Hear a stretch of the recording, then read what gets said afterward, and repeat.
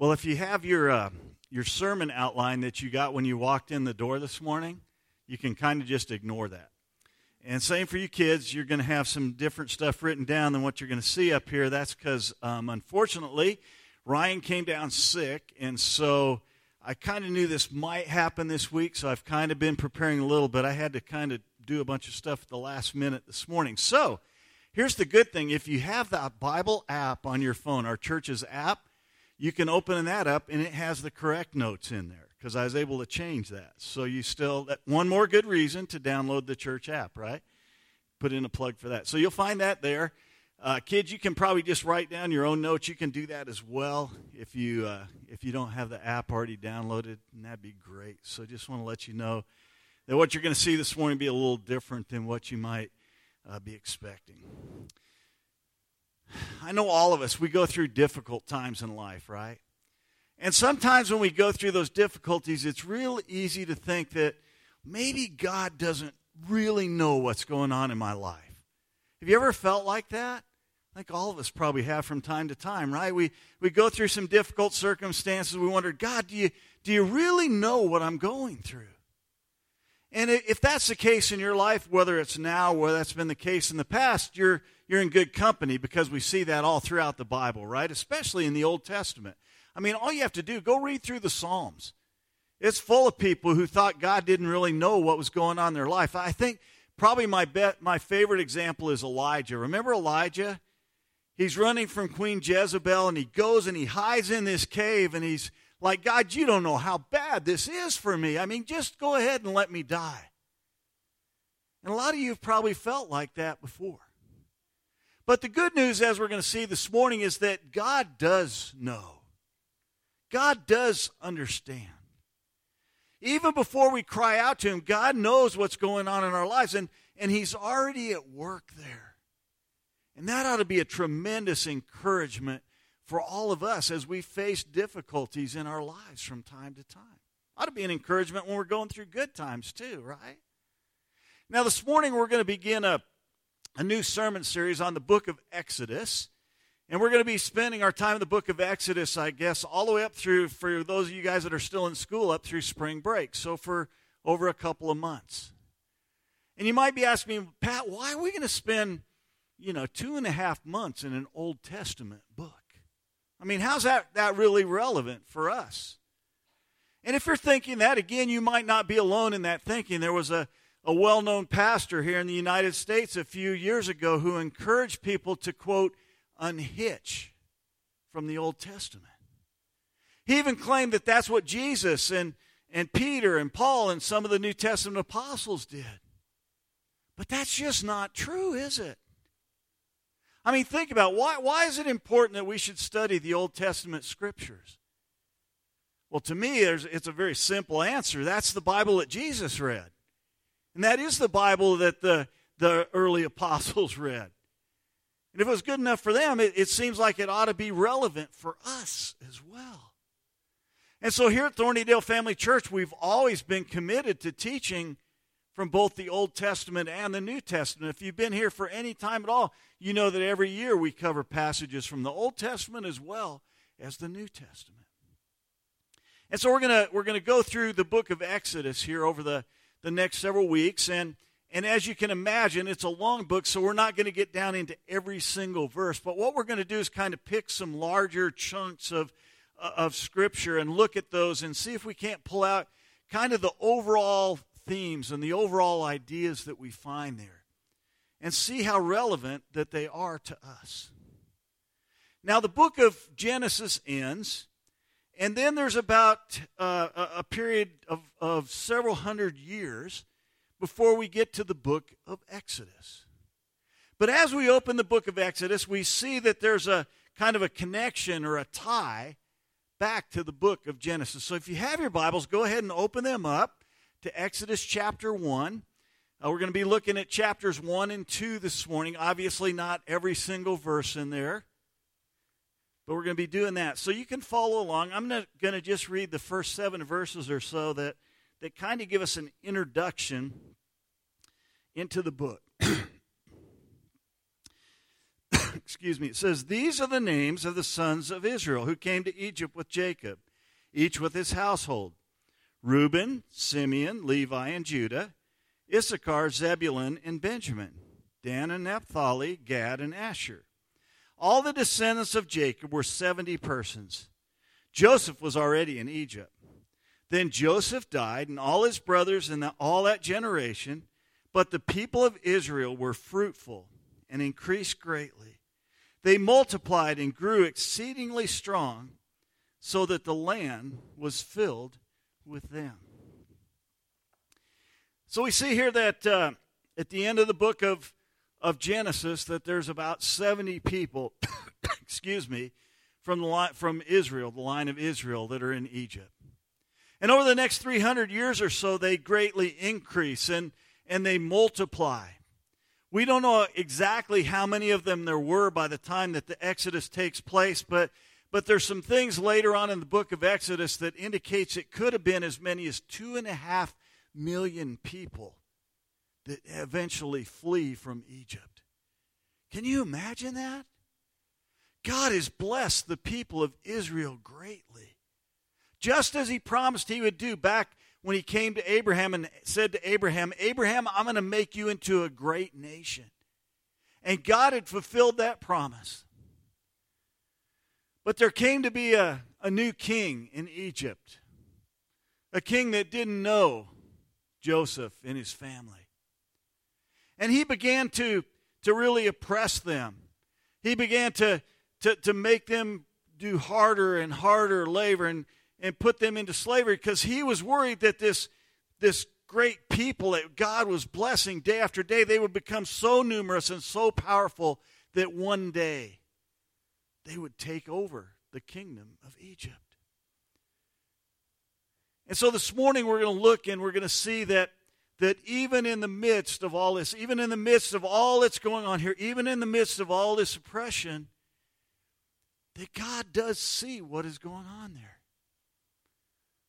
Now, the overall theme of the book of Exodus is this: that God provides a deliverer for his people. And we're going to see that time after time. And that's particularly relevant to us because God also provides a deliverer for us. Now, we don't need to be delivered from slavery in Egypt, do we? But we all are in slavery. Before we came to know Jesus, every single one of us was in slavery. We were in slavery to sin, and we needed a redeemer. And so at least one of the reasons that the book of Exodus is so relevant for all of us is because as we understand how God delivers his people, Israel, out of Egypt, we also learn some things about the way that he delivers us out of the bondage to sin. And so that's why the book is so relevant for us. And so this morning, as we dig into these first couple of chapters, here's the main idea that we're going to pull out of these verses here. And that is this: even when it might not look like it, God knows. God knows. It may not look like it, but God knows. And we're going to see why that ought to be such a great source of comfort and encouragement and joy for all of us. To understand that when we go through difficult times, God knows. As I said, as they grew, Pharaoh, the king of Egypt, he began to oppress the Israelites more and more and more. And they still continued to prosper. And so the king decides he's going to go ahead and he's going to take things kind of to the next level. And so let's pick up in verse 15 and see what he decides to do. It says this: "Then the king of Egypt said to the Hebrew midwives, one of whom was named Shiphrah and the other Puah, 'When you serve as a midwife to the Hebrew women and see them on the birth stool, if it is a son, you shall kill him. But if it is a daughter, she shall live.'" And so you see the instructions he gives. He says to him here, he says to the midwives, you need to go ahead and kill these little babies. Now we hear some hints there, don't we? We see some parallels what happens in the days of Jesus when King Herod does essentially the same thing. And he commands the people to kill all the little babies that are 2 years old and younger. But even though the people of Israel have not yet cried out to God, God is at work in their midst. God knows what's going on, and God is at work in their midst. So let's see what happens. We'll pick it up in verse 17. It says, "But the midwives feared God and did not do as the king of Egypt commanded them, but let the male children live. So the king of Egypt called the midwives and said to them, 'Why have you done this, and let the male children live?' The midwives said to Pharaoh, 'Because the Hebrew women are not like the Egyptian women, for they are vigorous and give birth before the midwife comes to them.' So God dealt well with the midwives, and the people multiplied and grew very strong. And because the midwives feared God, he gave them families." Now this is pretty amazing, isn't it? When you think about it, these Hebrew midwives, it says that they feared God. And I was thinking a lot about that this week. How did they come to the place in their life where they feared God? And the only answer I can come up with was that over the hundreds of years since the time that the Israelites had gone into Israel, that they had continued to pass down to their families the things that God had done for them.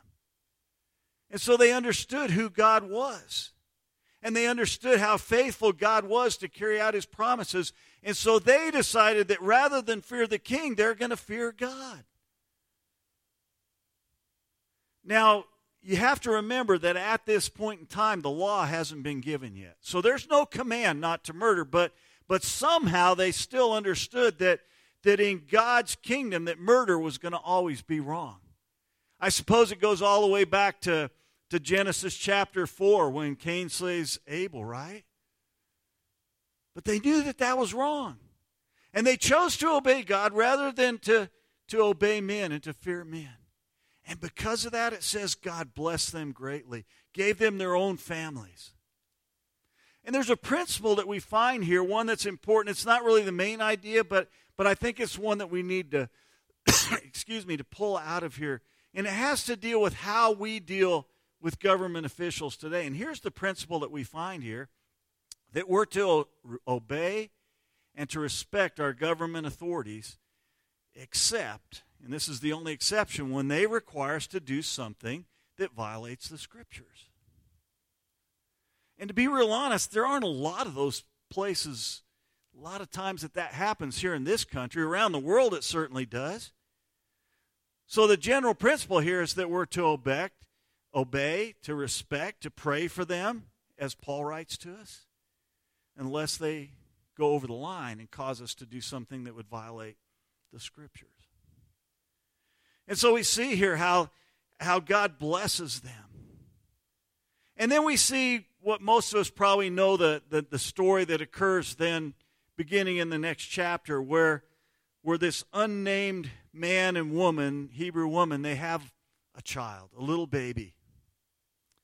And this little baby is put in a basket and hid out in the river. And in a plot twist that only God could work out, I mean, let's face it, the baby's mom gets hired by Pharaoh's daughter to take care of her own son. Isn't that amazing? I mean, there's no doubt God is at work in that. Now, it's really interesting that Moses' parents, they're not even named till we get to chapter 6 of Exodus. And I think there's a reason for that. There we find out that his dad was named Amram, his mother was named Jochebed. And the reason they're not mentioned is because when we get to chapter 6, we find out that Amram married his aunt, Jochebed, which once the law was given, now remember it hasn't been given yet, but once the law is given, that would be a prohibited union. So God's already at work. He's working through something that we wouldn't expect him to work through this union that shouldn't even have existed, and yet God, in his sovereignty, he's working through that because he knows he has a plan for the people of Israel that he's going to work through. And he's at work. And then one day, Moses grows up. And instead of identifying with the people of Egypt, now remember, he's raised in the king's court there in Egypt. basically raised as a grandson of the Pharaoh. But instead of holding on to that, he still identifies with his people, the Israelites. I love the way that the writer of Hebrews describes this. Here's what it says. By faith, Moses, when he was grown up, refused to be called the son of Pharaoh's daughter, choosing rather to be mistreated with the people of God than to enjoy the fleeting pleasures of sin. Wow, that's something we could learn from, right? Instead of enjoying the fleeting pleasures of this world, the world that he lived in, he chose instead to be identified with the people of God and to suffer as a result of that. And so when he's 40 years old, he goes out into the field. He sees an Egyptian basically hurting a fellow Hebrew, and he takes things into his own hands. And he kills the Egyptian. And a few days later, he sees two Hebrews fighting with each other, and he tries to break up that fight, and they're like, dude, who made you king over us? I mean, that's essentially what they're saying. Who put you in charge? And Moses just realizes, okay, the secret's out. And it tells us in this passage that, that even the king of Egypt was trying to kill him. So he takes off, and he flees, and he goes to Midian. And there he marries a wife named Zipporah, and he has a child. And God has to use the next 40 years of his life to prepare him for the role that we're going to see that he's called to when we look at chapter 3 next week. Important lesson for us there too, isn't there? We need to be careful not to take things into our own hands. I mean, this guy committed murder. Let's face it, not a pretty thing. And yet in this entire time, through all this, we see not one time that the people of Israel call out to God. You can read chapters 1 and chapter 2 till you get to the very end. Not one time to the people of God or the people of Israel call out to God. And yet, God is working that entire time, isn't he? In his sovereignty, he's doing amazing things that nobody could imagine. In spite of their opposition, he's multiplying the nation of Israel into a great, gigantic nation of maybe 2.5 million people. He preserves the life of Moses when Moses should have been killed. He preserves Moses again when he could have been killed by the king of Pharaoh, or the king of Egypt. Excuse me. He's working this entire time to raise up a deliverer for his people that no one would expect. A guy that's a murderer, a guy that runs away for 40 years, becomes a shepherd. And God is working through this entire time. But why? Not because the people deserve it, but because he'd made a promise to them. And God is always faithful to keep his promises, even when we don't keep our part of the bargain. But then we get to the end of the chapter, and this is the part I really want to focus on this morning. So go ahead and look down at verse 23. And here's what it says at the end of this chapter. It says, during those many days the king of Egypt died, and the people of Israel groaned because of their slavery. And finally, it says they cried out for help. Their cry for rescue from slavery came up to God. And God heard their groaning. And God remembered his covenant with Abraham, with Isaac, and with Jacob. God saw the people of Israel. And God knew. And God knew. So we see here that there's 4 things that God does here that proves that even when it might not seem like it, God knows. He takes 4 actions here in response to the people crying out to him that show that God knows even when we don't see it. The first thing we see here is it says that God hears. Now the verb here is an interesting verb. It's not the verb that means to go in one ear and out the other. It's not talking about the kind of hearing that I'm sometimes guilty of when I'm engaged in some activity and my wife says something to me and I just kind of say, yeah, hon, keep on doing what I'm doing. I know none of the rest of you guys ever do that, right? But that's not what it's talking about here. This verse means to really listen intently with the idea of understanding and being obedient when it talks about us as human beings. So we see here that God's not just kind of, have the radio on in the background kind of thing. God hears the cry of his people. He's paying attention. He's waiting for them to cry out to him. And he's still waiting for us today to cry out to him so that he can hear us. The second thing we see here is it says that God remembers. God remembers. And I need to spend a little more time on this one because if we're not careful, we could come away with the wrong idea here. And mainly the reason we could do that is because of the way we think of remembering in our culture, or the way we think about forgetting. I mean, let's face it, God is 100% omniscient. That's just a big word that means he knows everything. So God doesn't forget, right? I think we'd all agree with that. So what does it mean when it says that God remembered? Now, for us, remembering is kind of it's something that takes place in the mind.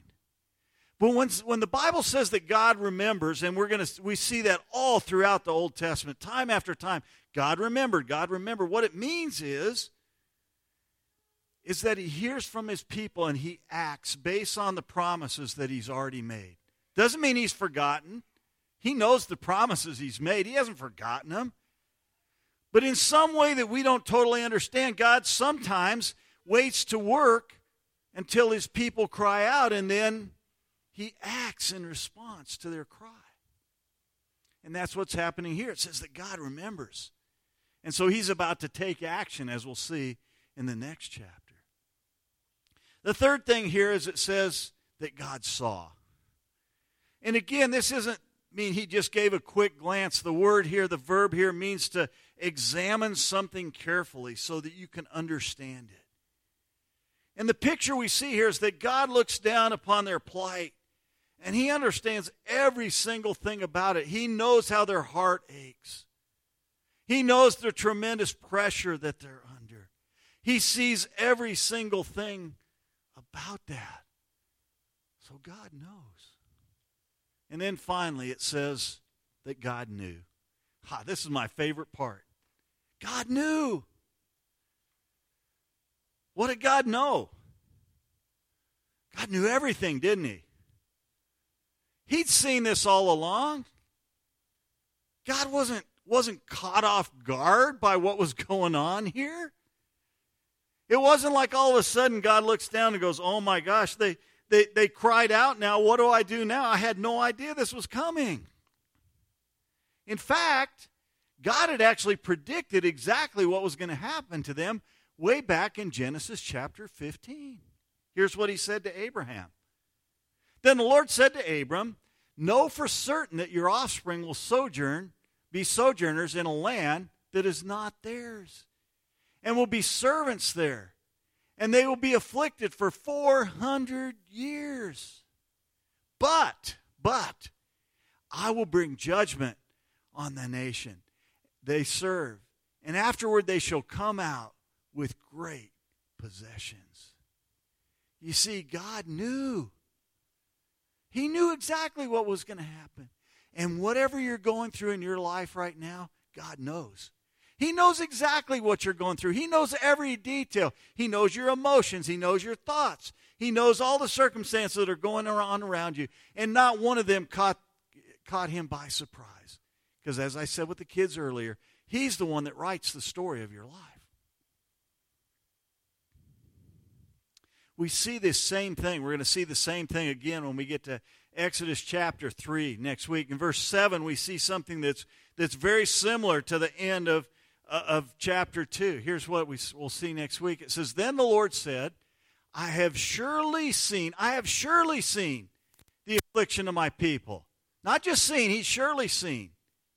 Who are in Egypt and have heard their cry because of their taskmasters. I know their sufferings. If you're suffering right now, God knows you're suffering.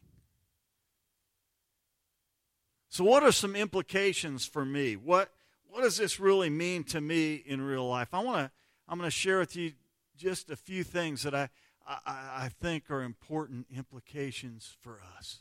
Here's the first one. Our past does not disqualify us from being used by God in the present. Don't you like that?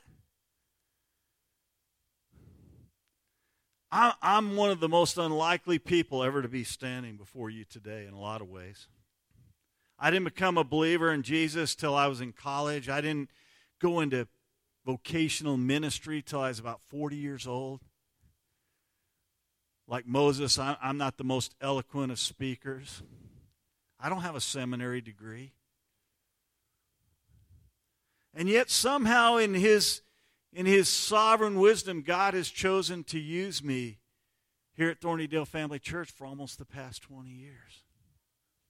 And I'm grateful for that. I'm grateful that my past doesn't keep me from being used in the present. We certainly see that with Moses, don't we? I mean, he's the most unlikely guy for God to use to deliver His people out of Egypt. He shouldn't even have lived once he was born. He commits murder. He has to go off to 40 years in the desert shepherding sheep so God can humble him enough to be used. And as we'll see next week, when God does call him, he starts making excuses because he doesn't speak well enough. Now, I don't know what you have in your past, but I can tell you this. No matter what it is, it doesn't preclude God from using you right here and right now. And maybe God's calling you to do something and you say, God, I can't do that. You know what? The reason God does this is because when He works through our weaknesses, who gets all the glory? God does. Not me, not you, not Moses. And so our past doesn't disqualify us from being used by God in the present. The second thing we see here is that God delights when we cry out to Him. God delights. Now, as we saw this morning, the fact that for 400 years or so Israel doesn't cry out to God, it doesn't keep God from working in their lives. He's sovereignly working in their lives. He's blessing them. He's multiplying them. He's raising up a leader who's going to lead them out of slavery there. But there's also something going on here that I don't personally completely understand. Maybe if you do, you can explain it to me. But somehow, in some way, when we cry out to God, when we pray to God, it somehow, I can't really say causes God to work, but somehow He works as a result of our prayer. I can't explain that. I can tell you this, we can't force God's hand by praying, right? I'm not saying that at all. But what I am saying is there's this mysterious way in which we cry out to God when we pray to Him, that God delights in that so much that He works in our lives and He involves us with the work that He's doing in this world. Isn't that amazing?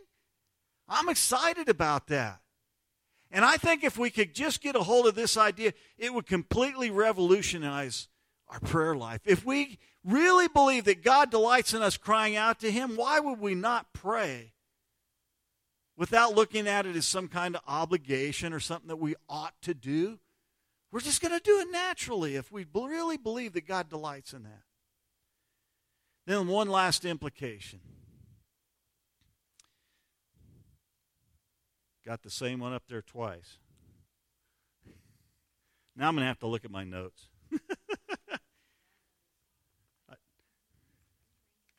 God is blank, blank. Yeah. God is at work in my life, even when I don't see it or understand it. That should have been the first one, but I put these slides together this morning at 6 o'clock, so I wasn't quite awake yet. So just for that. God is at work in my life, even when I don't see it or understand it. You know what? God has a purpose in whatever you're going through, whether that's a good thing, whether that's a difficult thing. And sometimes in this life, we may never understand the purpose. We may never see it, but God does have a purpose in what's going on in your life, in my life right now. And we ought to take great joy in that. Knowing that God has a purpose, even when we can't understand that. Man, Moses didn't know what was going on. The people of Israel couldn't see what God was doing and how he was going to bring them out of Israel, but God was at work. And he's at work in your life, even when you don't see it or understand it. So we've seen this morning that even when it might not look like it, God knows. God knows. And my prayer for you this morning is, first of all, if you're a disciple of Jesus, if you've put your faith in Jesus, then I pray this message this morning, that this passage this morning would be a great encouragement for you, especially if you're going through some difficulty or trial in your life right now.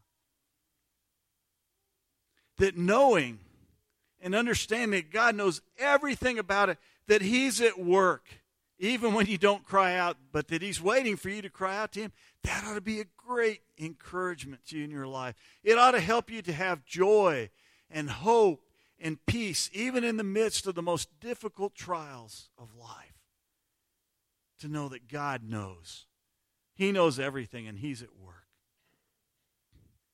If you haven't yet put your faith in Jesus, then my prayer for you is that this morning this would speak to your heart. Would help you to understand that you also need to be delivered. Not from slavery in Egypt, but you need to be delivered from your sins.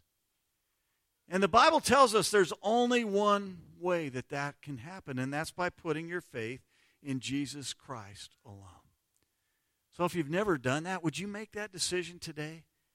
We're here to help you understand that and walk you through that. In just a few minutes, I'll provide you with some information how you can let us know that you'd like some help with that.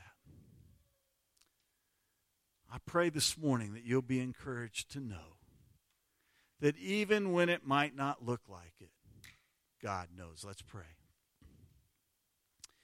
Father, thank you that you do know every detail of our life. Even when we don't see it, Father, you know.